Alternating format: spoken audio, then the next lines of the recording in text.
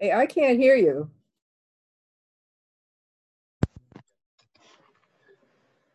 That's better. You hear me now? Yeah. Okay. Yeah. Now we have you. Okay, thank you. I'll start over. It's not Dove was the speaker. I see. Okay, I'll start over again then. Problem. So in the way in which this share is developing, we seem to be often be taking one step back and two steps forward. So we'll be doing that again today. I'm going to review what we've done, adding hopefully in a level or two, and then move on. As always, there are ambitions, but I'm starting to realize that to really construct a serious halakhic theory of triage will take time. So I'm not going to push. And as long as it takes as many shurim as it takes, we'll do them. When I said the source sheet today, which you should see on screen, is a little different than the previous ones in that it includes my notes, and I'm going to be following the outline, and you can follow how I put the sheet together on paper and not just listening to me. And we'll see if that helps for clarity or not. And I'll try and stop fairly regularly for questions, and of course you can use the chat for questions as well, since I'm not always reliable about stopping. And I still haven't figured out how to look for the raised hand thing. Okay, so we began everything with a claim about this sugya, right? This sugya in Sanhedrin, and the claim was that this sugya answers the question, how do I know that I can't kill someone to save my own life, by claiming that's a svara, and then makes the radical move of saying that there is another pasuk in the Torah, the hekesh between Rotzeach and Nara Merasa, that depends on your having that svara in advance, and therefore that means that this svara has to be prior to the Torah, right? The Torah assumes that when you come to interpret it, you already have this svara. And I try to formulate that svara as a claim that you cannot act in a way that denies the ontological equality of all human beings. Okay, and we're going to see how I rooted that in the Rambam and Rav Chaim again in a minute. I want to point out that ontological equality is a very tricky category and is going to get us in trouble as we go on, because you can be ontologically equal, and yet acknowledge inequality in other ways. In the same way that the Declaration of Independence, Lahavdil, says that all human beings are created equal. What does that mean? It doesn't mean we're created equally intelligent, equally charming, right? Just it's a claim about ontology. Now the question is, why should issues of life saving depend on ontology? Perhaps they should depend on a crude value, right, of virtue. Right? What have you done with your life? Perhaps we can talk about the kedusha of your body as distinct from the kedusha of your soul, right? And so maybe the body of a kohen is, right, in some way, has value in a way that the value of a Levi doesn't, but has nothing to do with the value of the human being. Okay, what about social value, pragmatic value, all those sorts of things, right? So the way I framed it is entirely about ontological value, and that's a tricky, big move. Okay, so then we said the first challenge to that notion, that the point that the meaning of the svara is you can't act in a way that denies ontological equality, is the mission of Holot, which says that you can choose the mother over the fetus, but you can't choose the mother over the infant. So that seems to the fact that you can choose the mother over the fetus suggests that we're making a claim. We're evaluating difference. Now we can say that's no contradiction at all. We can say that that's because that the relevant ontological category is nefesh, ein dochen nefesh b'fnei nefesh, and what we're asserting here is that a fetus is not a nefesh. Okay, and maybe the principle of who says your blood is redder doesn't apply to things that are not a nefesh, and a fetus is not a nefesh. Now, whether a fetus is a nefesh or not is problematic. There are places in the rabbinic literature, even the Rambam, where it is, and places where it isn't. But what interests me specifically was the claim was that the Rambam. that the Rambam himself does not accept this interpretation. Instead, he feels compelled to introduce the category of rodef. Right? He says the reason that you can prefer the mother to the fetus is because the fetus is considered a rodef. And the question is why? Why doesn't the Rambam just say that the mother's blood is redder than the fetus because the mother is a nefesh and the fetus isn't? So, right. So the Rambam introduces rodef in order to prevent you from saying that. So now the question that Rav Chaim asks, and I'm translating his thought process as opposed to doing it in the nominally halachic manner that he does, and we'll talk at the end about whether that's justified. So Rav Chaim's question is, but at the end of the day, the mother's blood is redder. The fetus isn't a full person halachically, so why shouldn't you be able to choose? So Rav Chaim's answer is that when we talk about the question of whether you're allowed to kill to save your life, we talk about that on a legislative level as opposed to a case level. What I mean by that is that you ask the question not can I A, kill B to save my life? The question is, can a person commit sin X in order to save their life?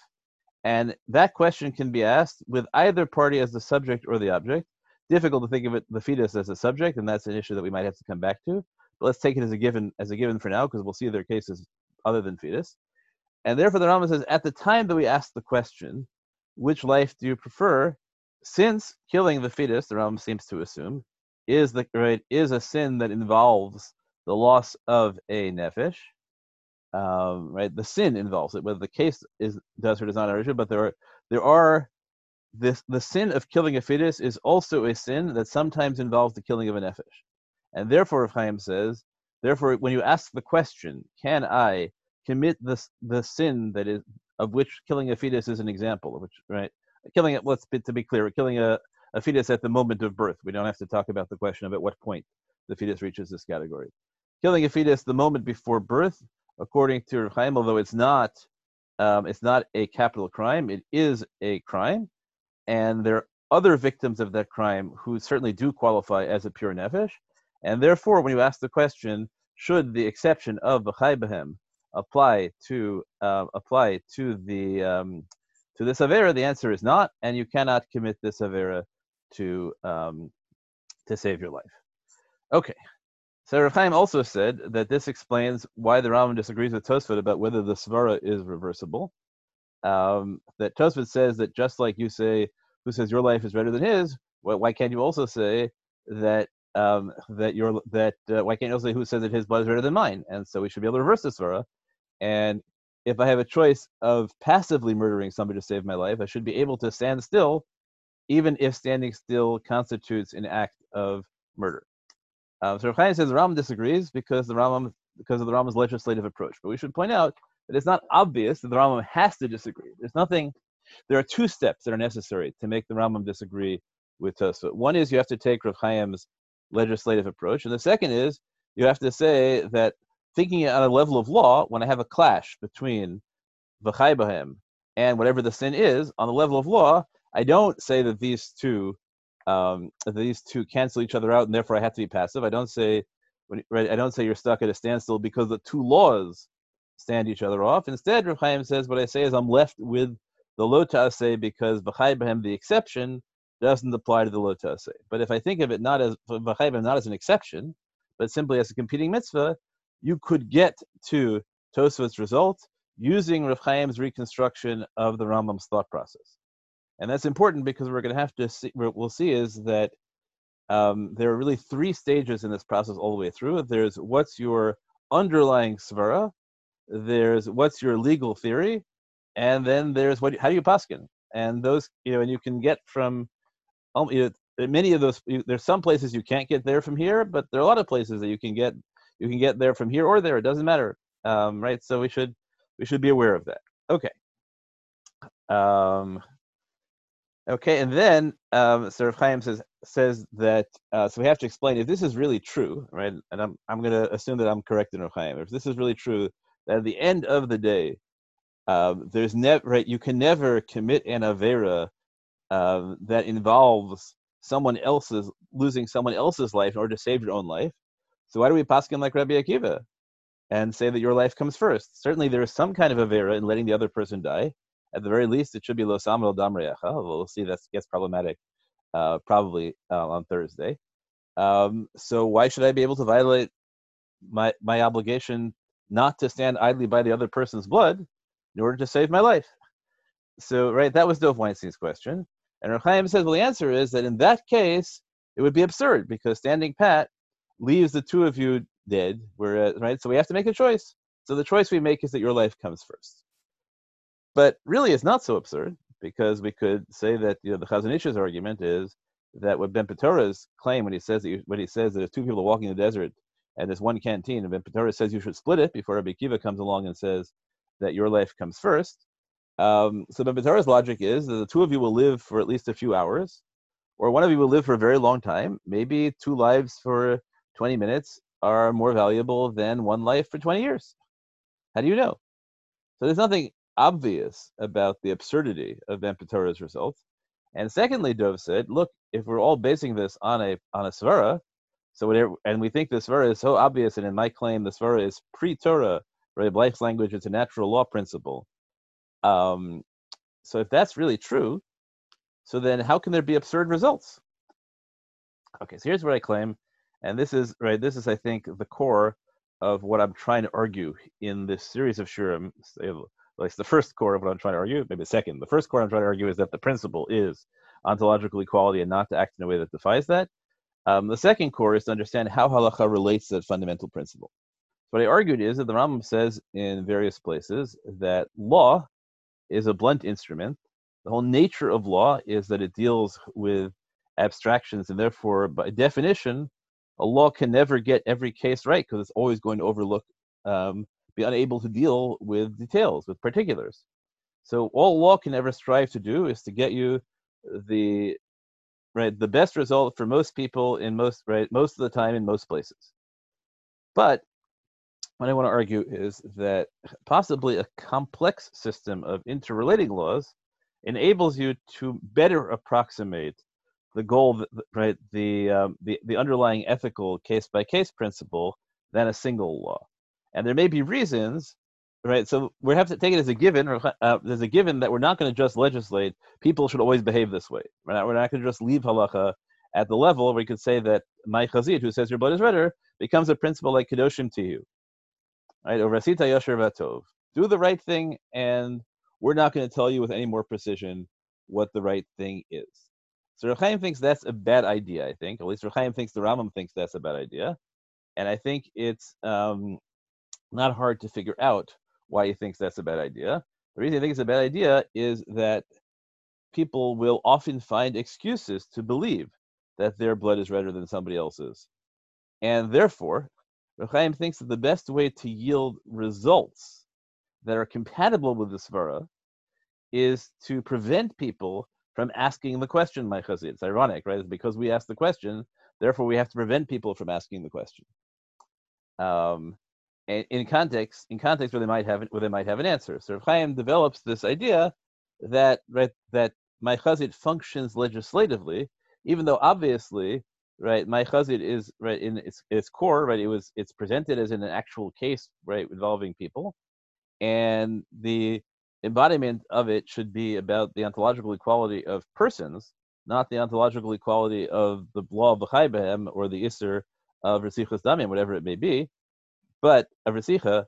But I think the claim is that the best way to get people to behave in accordance with the svara of my chazis is to have the principle applied legislatively rather than personally. But that will inevitably lead to contexts where there are false results that are not actually compatible with the svara, because guess what? There are really places where some blood's redder than other. For example, if someone's on a nefesh. So how do we allow abortion to save the mother's life in light of this principle? So the answer is, okay, we introduce another complicating factor, which is rodef. What about the result that will end up with both people dying instead of one? Well, we'll introduce the principle of v'chai achicha imach. Okay, so that's right. So that's what the vision of halacha I'm setting up is, that halacha is intended to come as close as possible to the ethic represented by the question my chazid, but it doesn't legislate the question Meichazit. It sets up a very complicated interlocking system intended to implement the underlying svara of Meichazit. Okay, so now I want to throw in, this is something that we've not talked about before, so I want to throw in a complicating, perhaps philosophic factor. There is a work called Taking Issue by Dr. Baruch Brody, Zichrono Livracha, and a really excellent halachic ethicist, wrote a bunch of really important things. And he has an article called Pluralistic Moral Theory, in which he argues that halacha is not committed to the standard abstractions among which, the ideological abstractions of moral theory. So here I'm going to leave aside his technology, but I thought that was valuable, and I'm going to say something that is basically along the lines of what he said, but I'm not sure that I'm using his terminology exactly. There are fundamentally three ways of thinking about ethics. One is consequentialist, which means that we look at the impact of your decisions on the world. Now, there's a version of that called utilitarianism, which is we look on the impact in terms of other people's pleasure and pain, but there are other ways which we could think about impact other than pleasure and pain. That's one version. We look at consequences in the world outside you. Then there's a version called virtue ethics, which we look at the impact on your character. And then there's a version called deontological ethics, which is we're not interested in the impact on the world, we're not interested in the impact on you. What we're interested in is were right things or wrong things done. Actions have rightness or wrongness in themselves. So what Baruch Brody says is that halacha doesn't seem to take a consistent position about this. There are halachot that assume some kind of consequentialist calculation. There are halachot that seem focused entirely on virtue, and there are halachot that seems to assume that that actions are wrong or right in and of themselves. So it might be that one way to think about that complication, which Brody celebrates, but we might not celebrate if we're into certain kinds of consistency. It's an interesting question. But maybe one way of thinking about it is that halacha generally, and he actually uses this example, I think, as an issue, but halacha generally understands that it is a legal system, that a legal system is not the same thing as an ethical system. And so in order to achieve underlying principles, it's willing to set up legal systems that function either on consequentialist, virtue, or deontological bases, and it doesn't have a need for consistency regarding that. Okay, that's the first basic introduction that we have. I'm claiming underlying principle, which is ontological equality. I'm claiming that halacha is an attempt to implement that principle, but not an attempt to implement that principle as one law, but to implement that principle as a set of laws. And I'm arguing that this is the result, at least, whether it's the intention or not, I don't know, but it's the result, at least, of the way in which Rav Chaim interprets the Rambam.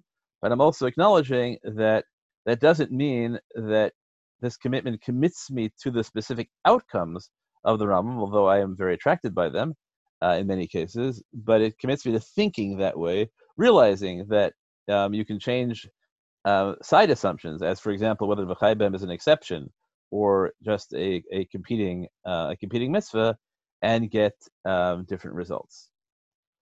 Okay, then I said, Rabbi Clapper, you're setting this up as this fundamental principle is svara, right? Natural law. Who says your blood is better than his? But there's a Mishnah Harios. Mishnah Harios says that some people's blood is better than others. Okay, all right. Right. Aish kodem l'isha lachayot l'sheva v'dav aish kodem l'isha. Right. What matters to us is aish kodem l'isha lachayot. So if lachayot means to save lives, so then the whole principle of ontological equality goes out the window. So I showed you last time, and now I'm going to try and do in more detail, that there are a number of ways to remove that Mishnah from the halachic calculus. I should say, not the calculus about triage. Okay, so here's number one: is we simply paskin against the Mishnah. This is the approach taken by Reb Chaim David Halevi in one of his collections, Shutim, called Shut Mayim Chaim. He says as follows: "V'nira l'ani dati hatam lashmatat halachazot." So what does he mean by hashmatat halachazot? So we pointed out last time that this halacha does not show up in the Rambam or the Tur or the Mechaber. And he goes so far as to claim that even though it does appear to show up in the Ramah, the Lavush reinterprets the Ramah because he couldn't imagine that the Ramah would put it back in when it had been taken out by the by the Rambam, the Tur, and the Shulchan Aruch. Right. So, and he says, "V'nir lanius dati atam lashmatat halachazot ki tamuahi meikara," because it's utterly astonishing at its core, and especially, he says, according to the Svar of the Rambam, the way the Rambam explains the Mishnah's Havamina is that men are chayiv in all mitzvot and women are not. But I gotta say, if right, so he doesn't believe that can reflect ontological value, right? That's I think Reb Chaim David Levi is fundamentally sharing the approach I'm offering. Is how could you possibly claim that one life has precedence over another if you're going to claim that the way the Rambam explains in the Mishnah that the men are chayiv in all mitzvot, and he thinks that's okay. If you we read the whole Tshuva, he doesn't believe that relates to ontological equality, to ontological value. He thinks it relates to some kind of social value. He says, but if that's the case, it's still going to depend on behavior, and it's possible that the man is a born amaretz and the woman is chachama u'nevadah k'sheira v'shomeret mitzvot she'ich chayavet ben, and she has more zchuyot, so she's better for the community, I guess, than the man. So how could you, if they have halacha as a presumption that men go first, it will always be a suffix. It's impractical, right? And we point out this is a fine reading of the Mishnah, which ends with Mamzer Talmid Chacham v'Kohen Gadol, Mamzer Talmid Chacham Kodem l'Kohen Gadol Amaretz. So the way the Mayim Chaim Reb Chaim David Levi reads it is that this line doesn't undermine the whole Mishnah. It's not a subversive line, but that line is universally agreed. That when you think about it, right, it doesn't make sense to paskin like the Mishnah, because the first question you should always ask is who's the bigger Talmid Chacham? You're never going to be able to, right, or whatever it may be, you're never going to be able to answer that, and that question is always going to be more important.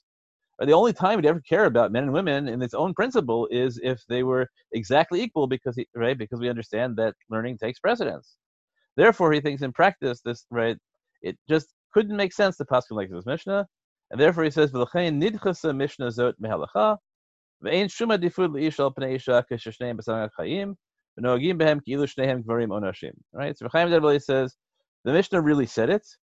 And the Mishnah, but he says the Mishnah was not based on ontological value; it was based on some kind of subsequent obtained value, or on social value. And in any case, we just don't paskin like it. Okay. Second possibility is to say that the Mishnah, even though it says lachayot, doesn't mean pikuach nefesh. And this is the position taken by the Tzitz Eliezer. And he says, I can prove to you it's not talking about pikuach nefesh, because the Yerushalmi on this Mishnah says, ksut eshet chaver. You have a choice between finding clothing for the wife of a member of the Chaver circle, or the life of an Amaretz, right? That's all you have money for. Ksut eshet chaver kodemet. So the ksut of the wife of a Chaver, maybe it means a woman who's a Chaver, precedes the life of an Amaretz b'pnei kvodo shel Chaver. So it sounds like she has to be the wife. Probably, although again, I don't know 100%. And he says, but davar tamum ma'od. Okay, so you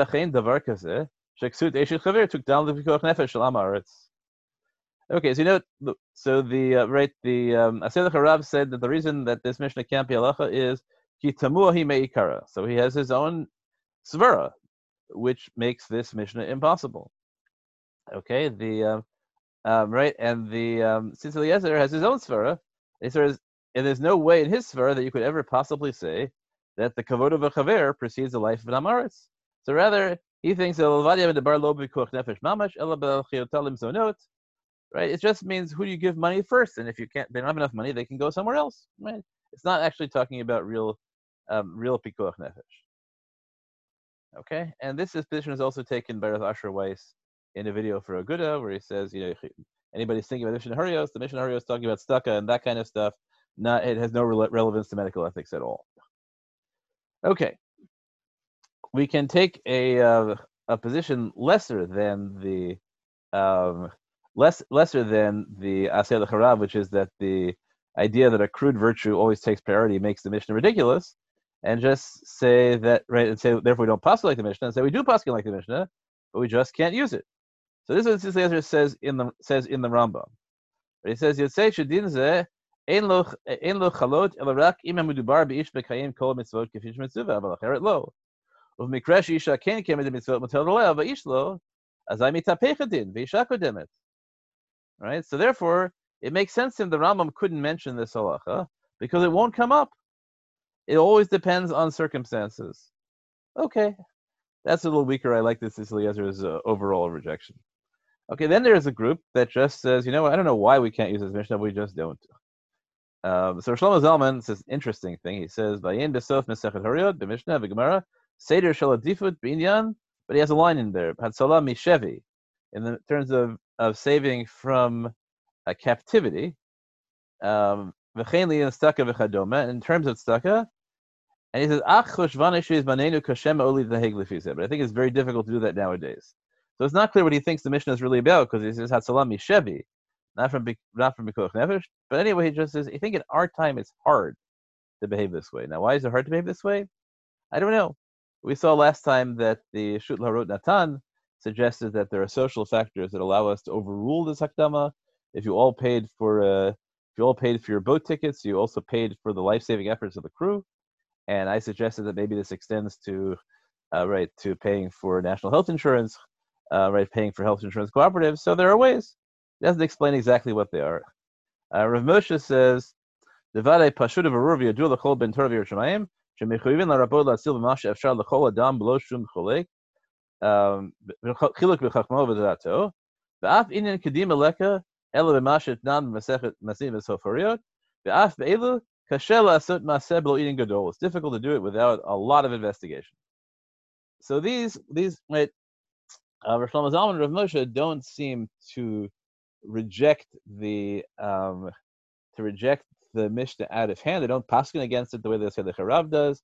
They don't claim that it's simply that it's not talking about Pikuach Nefesh necessarily.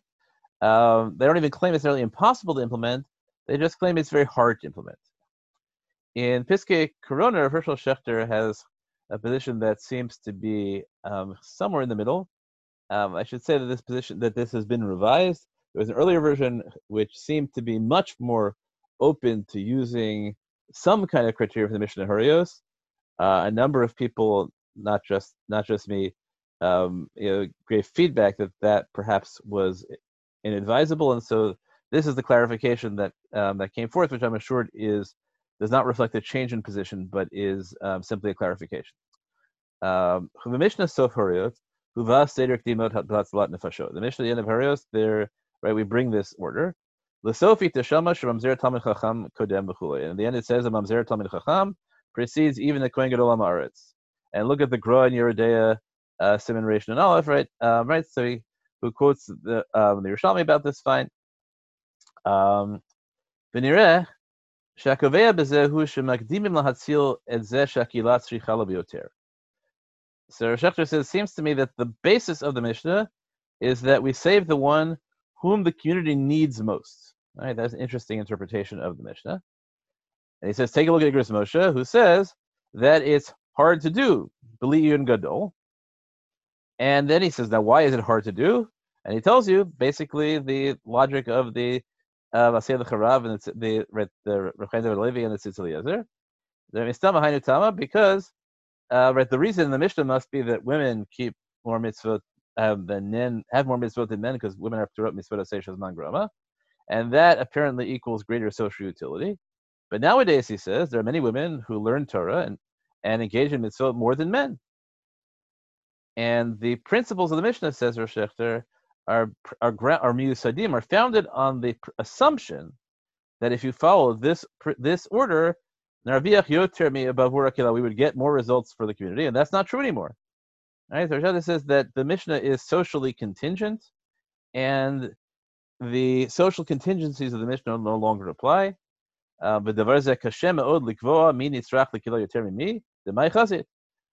And now he says, how do you know if what the community needs? Now he says my chazit. So now I don't know why whom the community needs is subject to the question of my chazit. That it seems you could think is an empirical model, but since he defines who the community needs in terms of mitzvot, so maybe he means what the community needs in terms of passing judgment in Rosh Hashanah. I'm really not sure. And therefore he says mitamze, because of this shift in society, so that the presumptions of the Mishnah no longer apply. Hamakubal Eitzel poskim shalol nihog al pi Mishnah. The accepted practice among poskim is not to follow this Mishnah. So we have seen many poskim for whom that's true. Whether it's universally true or not is something that we'll explore in forthcoming shurim. But then Rosh Hashanah says a fascinating thing. He said, but what he's been talking about up till now is what happens if you have a very elderly person with no capacity of, say, living more than at the most 6 months, regardless of being put on a ventilator, and you have a very young, healthy person, other than the fact that they have COVID-19. So Rav Shechter says that on the basis of the Mishnah, we are entitled to put the younger person on the respirator rather than the elderly person, if they come in at the same time, and then maybe even if maybe even if you know the younger person is coming in at the time that the older person comes in, or if you know that someone like the younger person is coming in at the time the elderly person is coming in, and you don't have enough ventilators, you won't put the elderly person on the ventilator in the first place.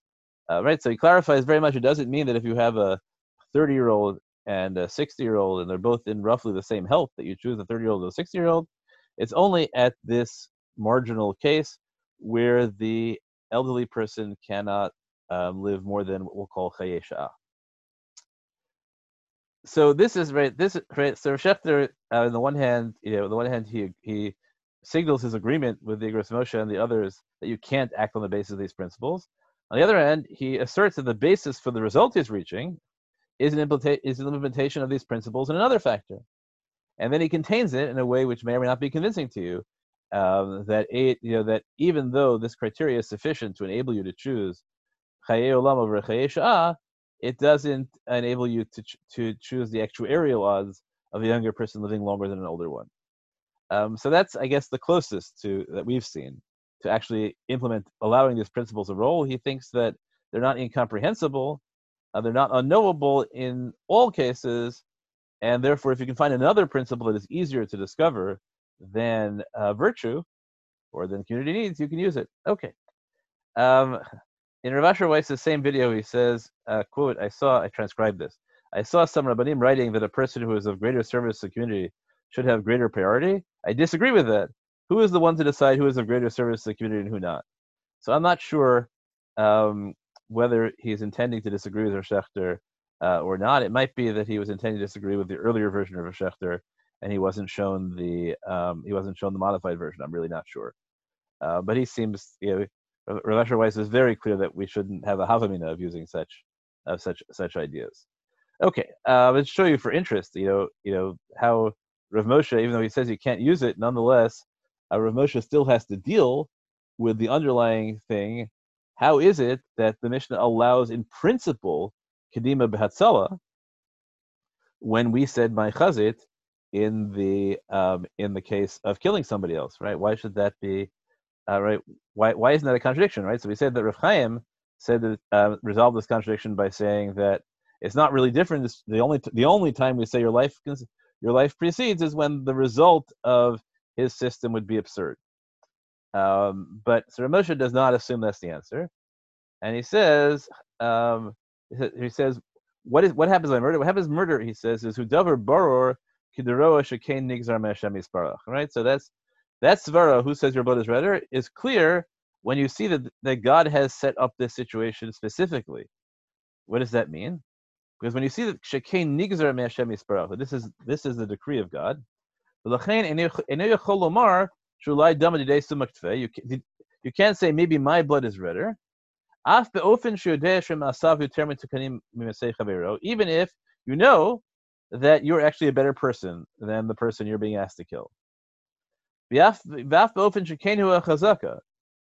And even if it's entirely clear, right, there's a strong presumption that if both of you were in danger, there's only one to save, everyone would recognize that you were the one to save and not the other guy, right? Following the parameters of Mishnah Harios, right? So you are the Kohen Gadol Talmid Chacham, and standing next to you is a Mamzer Am Haaretz. Okay. Nonetheless, he says, V'afshu Talmid Chacham v'chaver Am Haaretz, Asur letalmid chacham lavor l'retzichat am haaretz k'dei shelo lehereg. You still can't kill the am haaretz to avoid your being killed. Now, why not?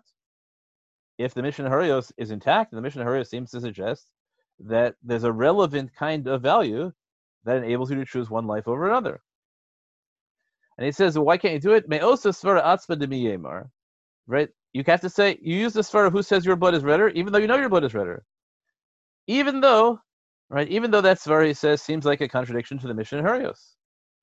And a contradiction to our recognition that a Talmid Chacham has given more value to his life than Am Haaretz. Okay? Right, he says, so what's the right? So what's the answer? Is who tam dagzera mikam ishmai bezeh she'akam yitzav lo laharog liplania lo nechshav shenigzar ploni sheyehereg. So Moshe says, just because God commands that you should be told to kill the person doesn't mean that person should die.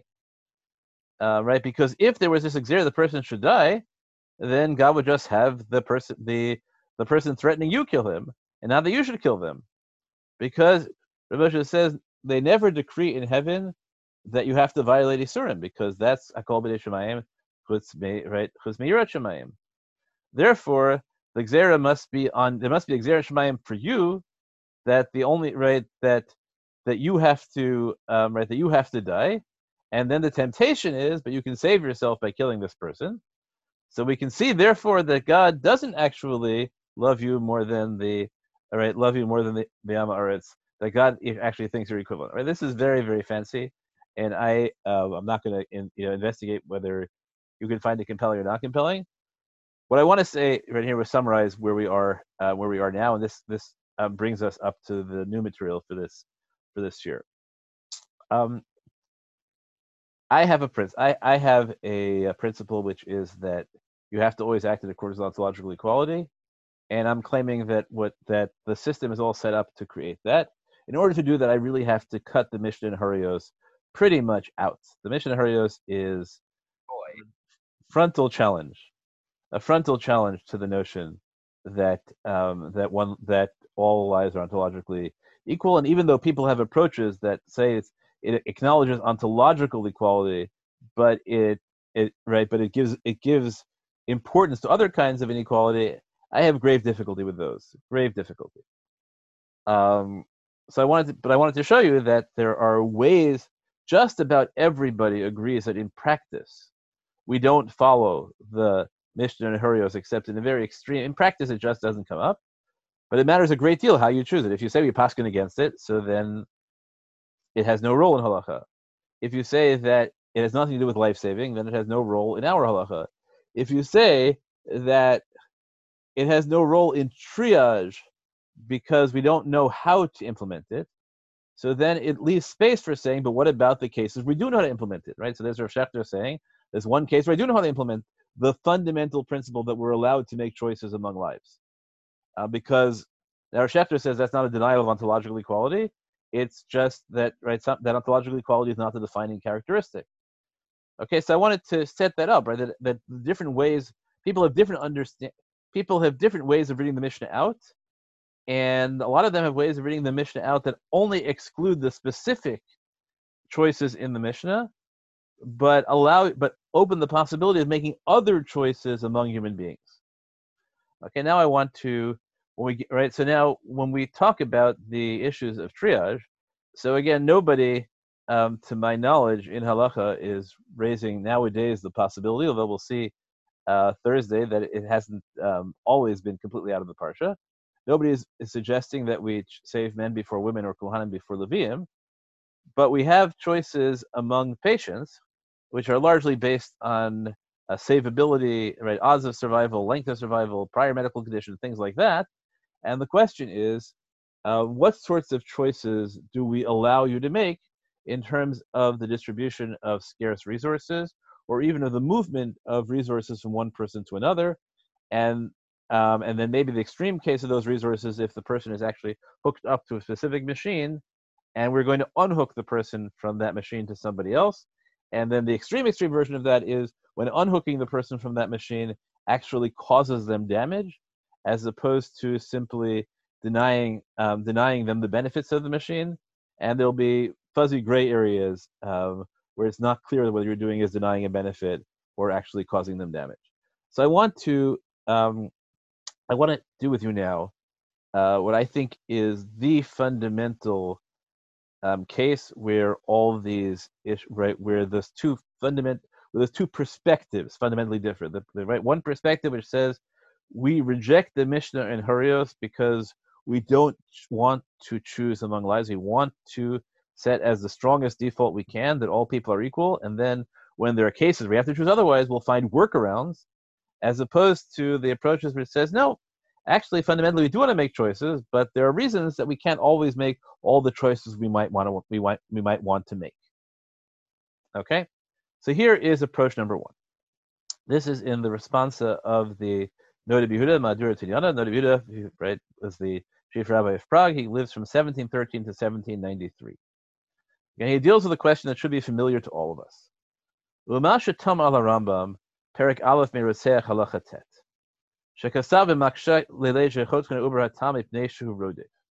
Right, so you, his interlocutor, were bothered. Why does the Rambam introduce the category of rodef to allow abortion to save the life of the mother? But typically, right, his interlocutor said, we should have been able to get the same result, shafil enu rodef, even if we don't take the admittedly somewhat stretched position that we view the fetus as a rodef, or ginoto, we should still be able to kill the fetus to save the mother, because it's not a capital crime to kill a fetus.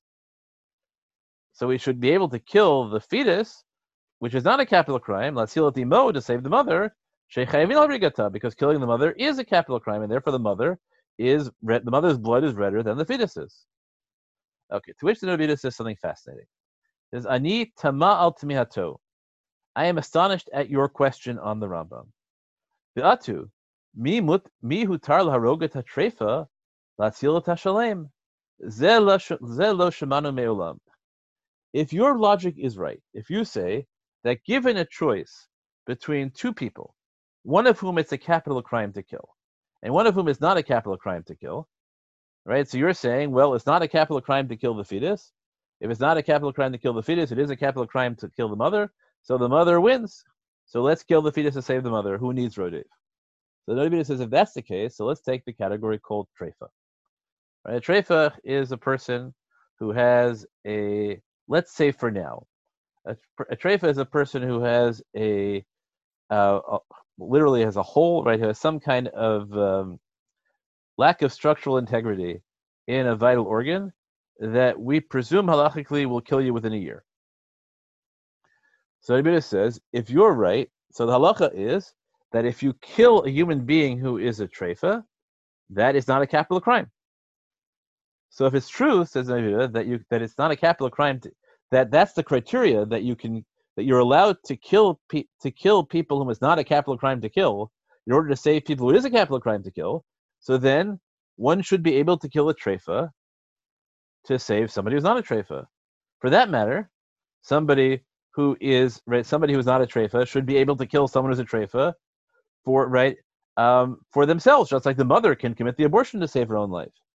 Because what we're saying is, this is an answer to the question, who says your blood is redder, right? The questioner says, I don't know what the Rambam is talking about. It's obvious that the mother's blood is redder than the fetus's blood because we have an objective halachic criterion, which is that killing the mother is a capital crime. You get the death penalty for that. Killing the fetus is not. So the Noda says, and that's true of everybody whom it's not a capital crime to kill, and the easy example is a treifa. Right? He says, but I've never heard of that. He says, right? Is it really permitted to kill a treifa to save a shalem? Zelo shemana me'olam. Nobody ever said this. Says the in somewhere between 1713 and 1793. Who cares whether you're chayev misa, whether you get the death penalty for killing the treifa? You're certainly doing an active violation when you kill a treifa. And our principle is that we violate Shabbat to save the life of even somebody who can only live for 10 seconds. Kal v'chomer treifa, who's got a year. And are you telling me that we violate Shabbat to save a life, but then we think that life is less valuable than another one? But he said, when it comes to saving the life person, if you don't save that person, then you're just being passive, and you're allowed to be passive in a choice among lives. Okay, so the Noda B'Yehuda, I think, is working more within Tosfot than the Rambam's, but again, I think that's separable from the fundamental principle of Reb Chaim. He says, I reject the idea that you can use the halachic punishment for killing somebody as a measurement of whether their blood is redder. I reject that idea, and the Rambam rejected that idea. That's why the Rambam had to use Rodef. And my proof of it, he says, is nobody would ever say that you can kill a treifa to save a shalem. Okay, well, that's what he said in 17 something. But guess what? The Minchas Chinuch lives between 1801 and 1857.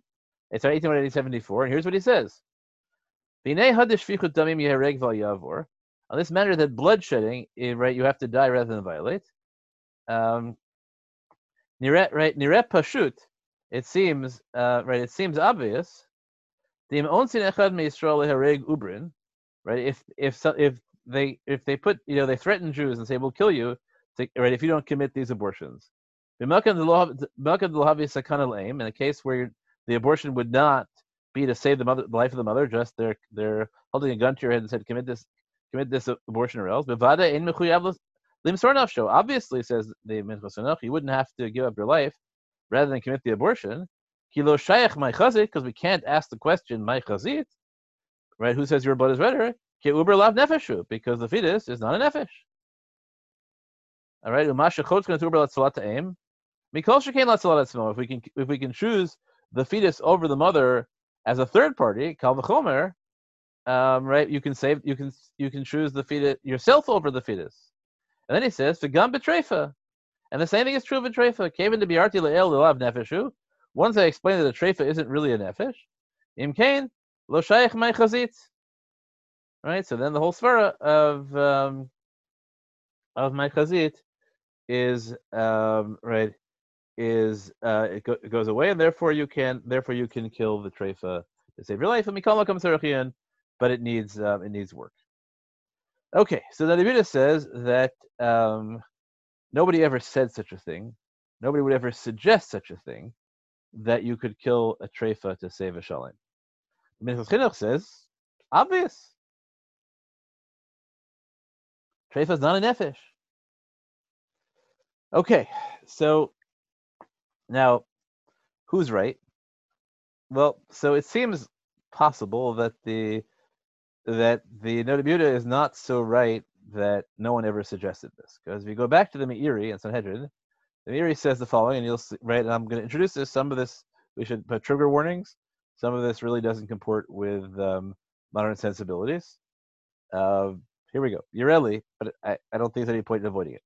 It seems to me, if there's a caravan of women, and one among them is a known active prostitute, then he says, if brigands surround them and says, give us one of you, right, for our sexual pleasure, or we're going to rape all of you. So we say, give that one, because she obviously won't feel the sexual humiliation as much as the others. Okay, right? This is where we're very much not in tune with model sensibilities. That's not our issue, right? But you can keep it in mind. Then he says, "Ve'ein tzarich lomar," you don't even bother saying, "B'siyah shel bnei adam," if there's a caravan of men and women, ve'ya b'nehem treifa, and one of them is a treifa, and again the same question comes: give us one of you to kill, or we'll kill all of you. She'im saru, give him over. Right? Ve'al yehargu, let them not be killed. Sharia hargo pater. Right? So the Minchas Chinuch's idea is preceded by the Meiri. Now the Meiri then backs away from his claim about the prostitute. He says maybe she did tshuva. How do you know? Right? Then he quotes Yerushalmi, and in the end, he says, I'm not 100% sure. I'm not 100% sure about the treifa issue either. But he beat the he anticipated the Minchas Chinuch's idea. So the Yehuda is not entirely correct when he says Zel Shemana Me'olam. The Yehuda missed something, right? And as some other people say, right? Because the Meiri largely was not in print in the Noda B'Yehuda's time, so he just didn't have access to the Meiri. Okay, what do we do with this?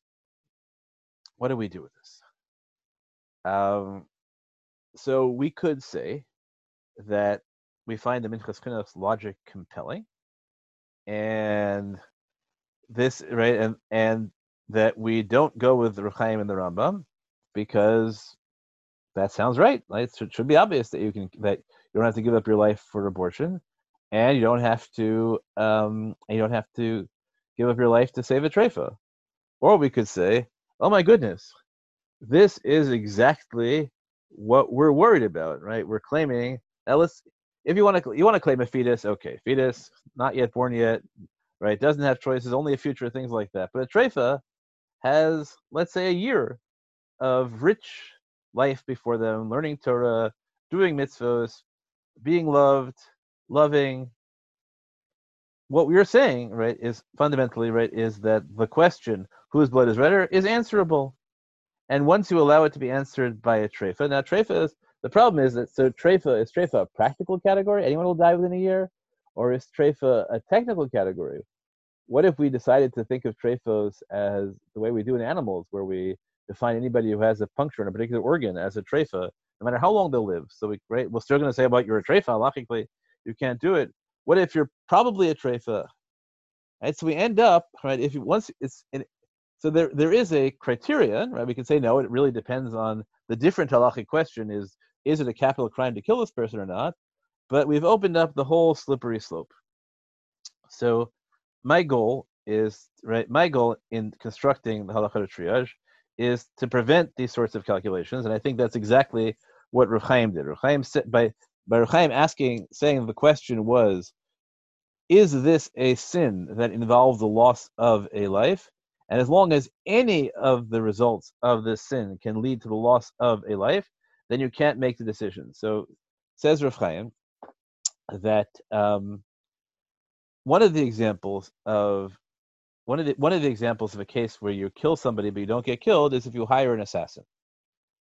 If you hire an assassin, the other person who's dead is certainly a nefesh. So if you ask me the question, whatever the crime is that you violate, which doesn't carry the capital crime, by hiring an assassin, that's the same crime, says Reb Chaim, that you violate by committing abortion. That's the same crime that you violate by killing a treifa. And therefore, since I don't know who the victim is, the answer Reb Chaim says is that I can't do it. So the advantage of Reb Chaim is that you can see the slippery slope starting already. Right? The Noda B'Yehuda said it's unimaginable anybody would ask this question about treifa and hashalim. Right? He thinks that this is obviously included in the moral intuition of who says your blood is redder, but the Minchas Chinuch thought it was obvious. The Meiri thought maybe in one version even Ein Tzarech Lomar, you don't have to bother saying it.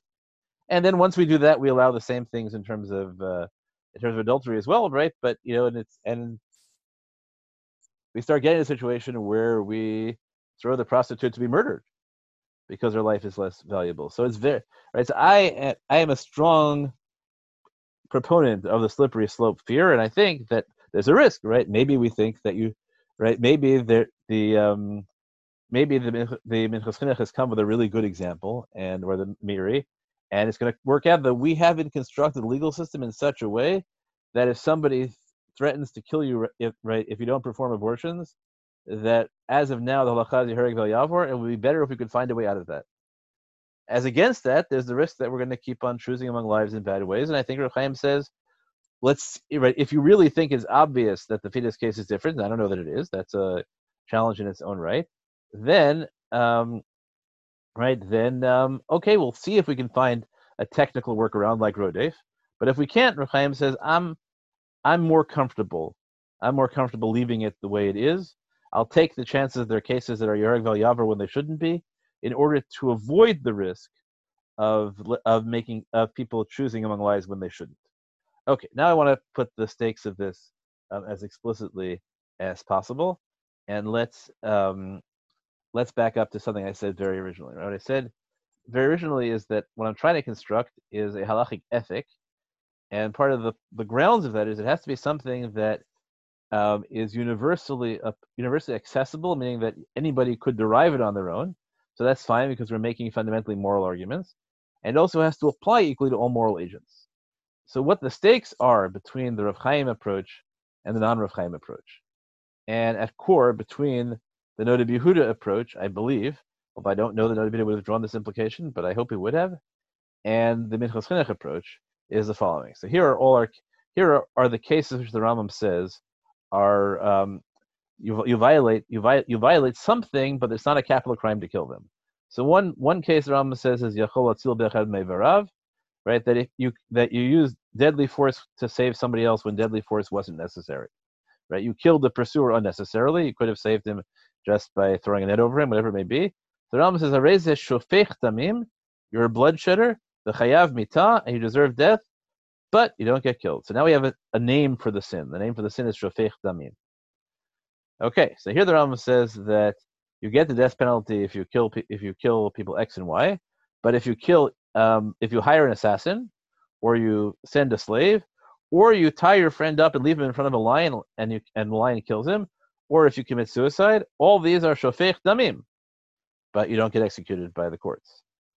Okay, right? And he quotes the psukim to show you this. Okay, then the Rambam says the same thing. Right, this is right. Even if you kill the goses, you get killed for. But even though the treifa right now is walking around, but it's medically indicated that they have a specific bodily condition that will kill them within a year, or a specific organ failure that will kill them within a year. You are exempt from human punishment, but it seems pretty clear that you are liable for, right? But dinam masur l'shamayim, and therefore this is a violation of shvichut damim. So the final case in the end is Yisrael sharag ger toshav. So a Jew who kills a non-Jew. Eino narag alav bevetin, right? So the halacha, which we can talk about why that is or why that isn't, the halacha is that if you kill a Jew, it's a capital crime. If you kill a non-Jew, it's not a capital crime. But Eino narag alav bevetin implies that it is still a violation of shvichut damim, as it should be, right? Shofech dam ha'adam. Like, okay, now we can do apologetics, non-apologetics about why this is the case. We point out the death penalty isn't really a practical consideration in halacha, and the Meshech Chachma, in one of his interpretations, two interpretations of Mechilta, says that killing a non-Jew is worse than killing a Jew, and the reason you don't get the death penalty is because the death penalty is atonement. You don't deserve the atonement. Okay, let's bracket all that for now. There's no question that there have been people in Jewish history who would have said, right, who, if allowed to make the decision between Jews and non-Jews as to whom to save, would have said, it seems clear to me that we save the Jew over the non-Jew. And we'll see that there are still people writing in the 20th century who imply that. That's right. That's a category that pre-exists the Mishnah Torah, right? The Mishnah Torah is only talking about within people who have a halachic Jewish identity, even if they're in a problematic, for lack of a better term, caste. But if you take the approach of Rav Chaim and the Nodi B'Yehuda, so then regardless of how you explain the fact, it's irrelevant to the question of triage and life-saving ethics, because all we care about is it a violation of shvichut damim? And the answer is killing a non-Jew is definitely a violation of shvichut damim, and therefore you can't do it, right? Because the legislative level prevents you from having it. So if halacha is going to have any participation in the general ethical conversation, it seems to me it has to reach this result. It seems to me that you can see, obviously, by the logic that is utilized in by the Minchas Chinuch, that if you allow killing a treifa to save a shalem, that you're going to end up allowing choosing the Jew over the non-Jew, and then you're no longer engaged in the modern ethical conversation. So for that reason, among others, it seems to me clear that the way to go to construct a halachic ethic has to be with Rav Chaim and Nodi B'Yehuda, and that also seems to me to be the real meaning of the underlying phrase which does, I think it's supposed to be a rhetorical question, and there isn't supposed to be an answer. There isn't supposed to be an answer to it. But these are the stakes. I want to make the stakes clear and explain why it is that I want to reach the answer that I do. So that's going to be the basis for everything, is the claim that we have such a principle. Again, I'm formulating ontological equality, and that it eliminates all distinctions among human beings at that level. All right, because the question is always asked legislatively as opposed to in terms of the specific individuals. there's a recognition that there are cases where that right where where thinking legislatively yields odd results, and the goal is to construct the system in such a way that it minimizes the odd results, recognizing that the odd results for some people are not odd results for other, and that's the difference between the Noda B'Yehuda and the Minchas Chinuch. We have a bias towards one of our definitions of odd results is probably going to be results that make it impossible for doctors to work, for Orthodox doctors to work in hospitals. Rabbi Weiss, in the video I just quoted, said, and we'll come to this again, he said that he thought that enabling doctors to work within the moral norms of hospitals and therefore to enable them to function professionally is sort of pikuach nefesh, because lots of people because the world needs doctors and the Jewish people need doctors, and so to cut the Jewish people off from the medical profession is a kind of pikuach nefesh that he thought would drive us to interpret halacha in that way. So I think I have a great tree to attach myself to on this issue. Okay, last thing I'm going to say, and then I'll take questions.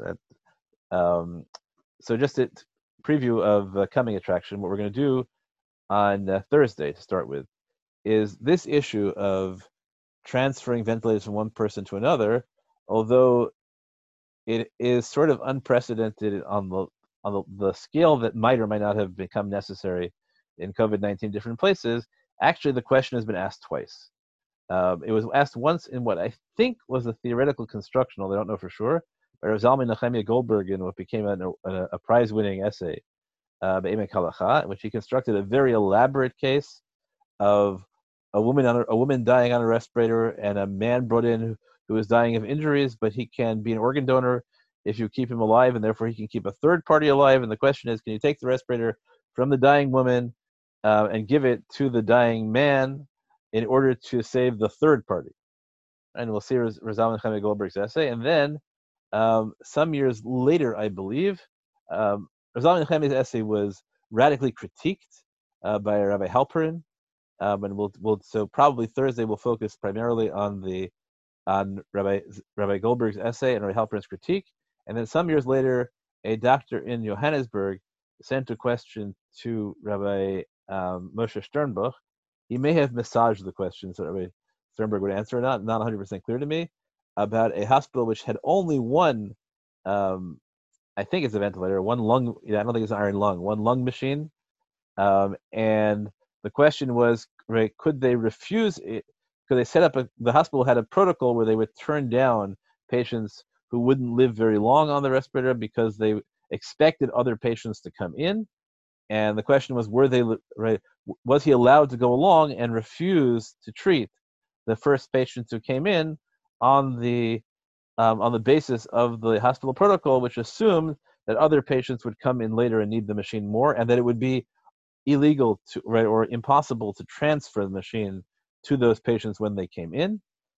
So the doctor sent this question to Rabbi Sternbuch. Rabbi Sternbuch then sent the question around to lots of other people, and we'll get to see, probably next week, we'll get to see a series of their answers to these questions, and out of that hopefully will emerge, we'll come back to them and construct our own approach. Okay, I have talked all the way through this time, so now I should take as many questions as there are. So at this point, anyone who has any questions should please ask. Hi, Rick Upper. Hi, Ari. So a couple of things. So one thing is, I know we talked about how to define the trefa. You didn't want to get into it too much, but assuming that it's somebody who's going to die within a year, does that mean that somebody who's going to die within a year without the best medical intervention, or somebody who will die within a year, assuming someone will die within a year regardless of medical intervention? And we'll see that some people will try and they have to die within a year of a specific organ failure, or at least of a specific underlying medical condition, and not just of old age. Okay.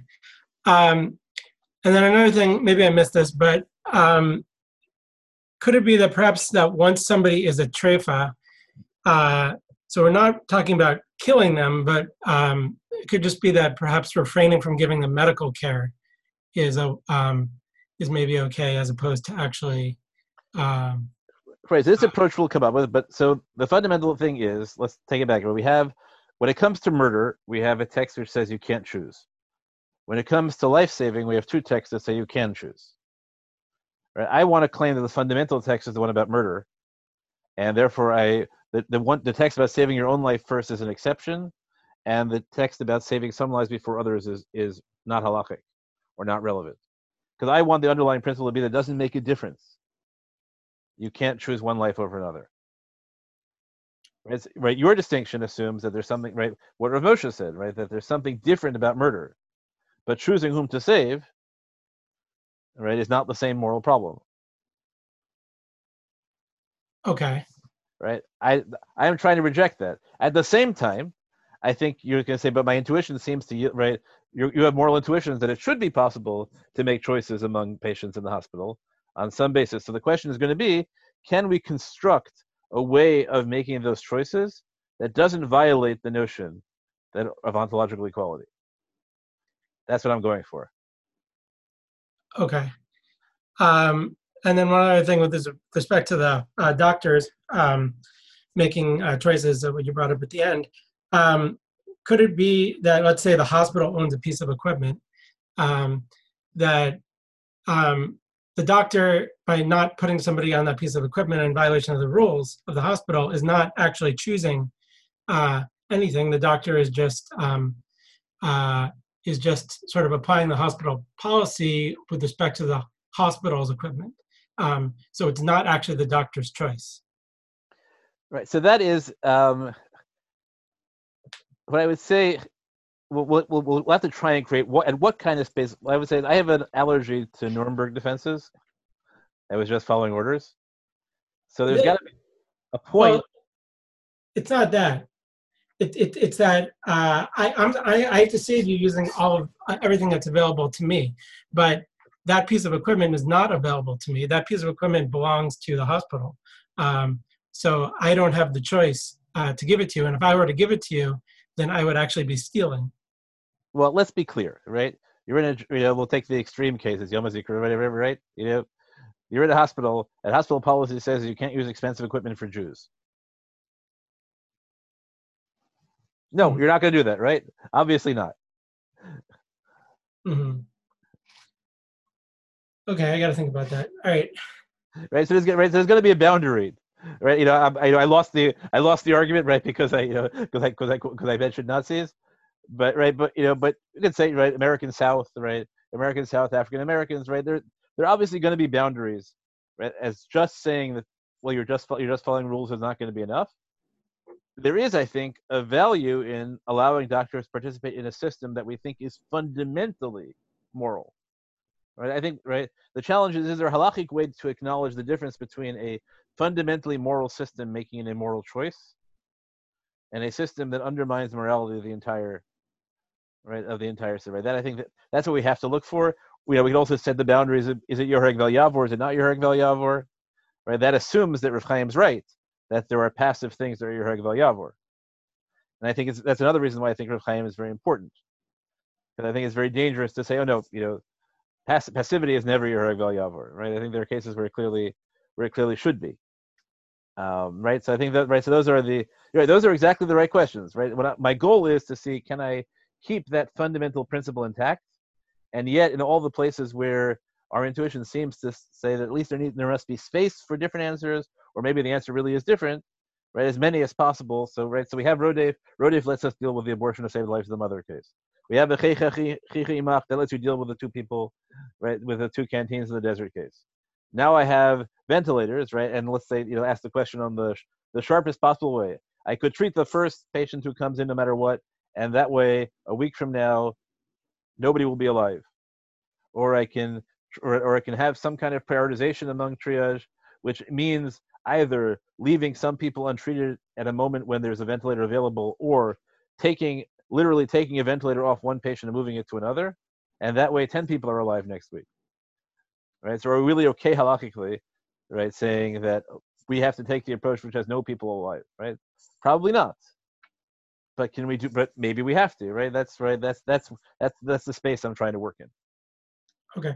By the way, you mentioned iron lung, and iron lung is a type of ventilator, and an iron lung is just what's what's called, I think, a negative pressure ventilator, whereas the modern ventilators are called positive pressure ventilators, but they basically serve the same purpose. Okay, I'm not gonna. But I think that what's being discussed here is not the polio, iron lung, right, which was a very complicated machine, which involved the whole person being immobilized while being conscious. I don't think that was what we're talking about. It doesn't matter. You're right. Okay. Okay. Thank you, as always. Other questions?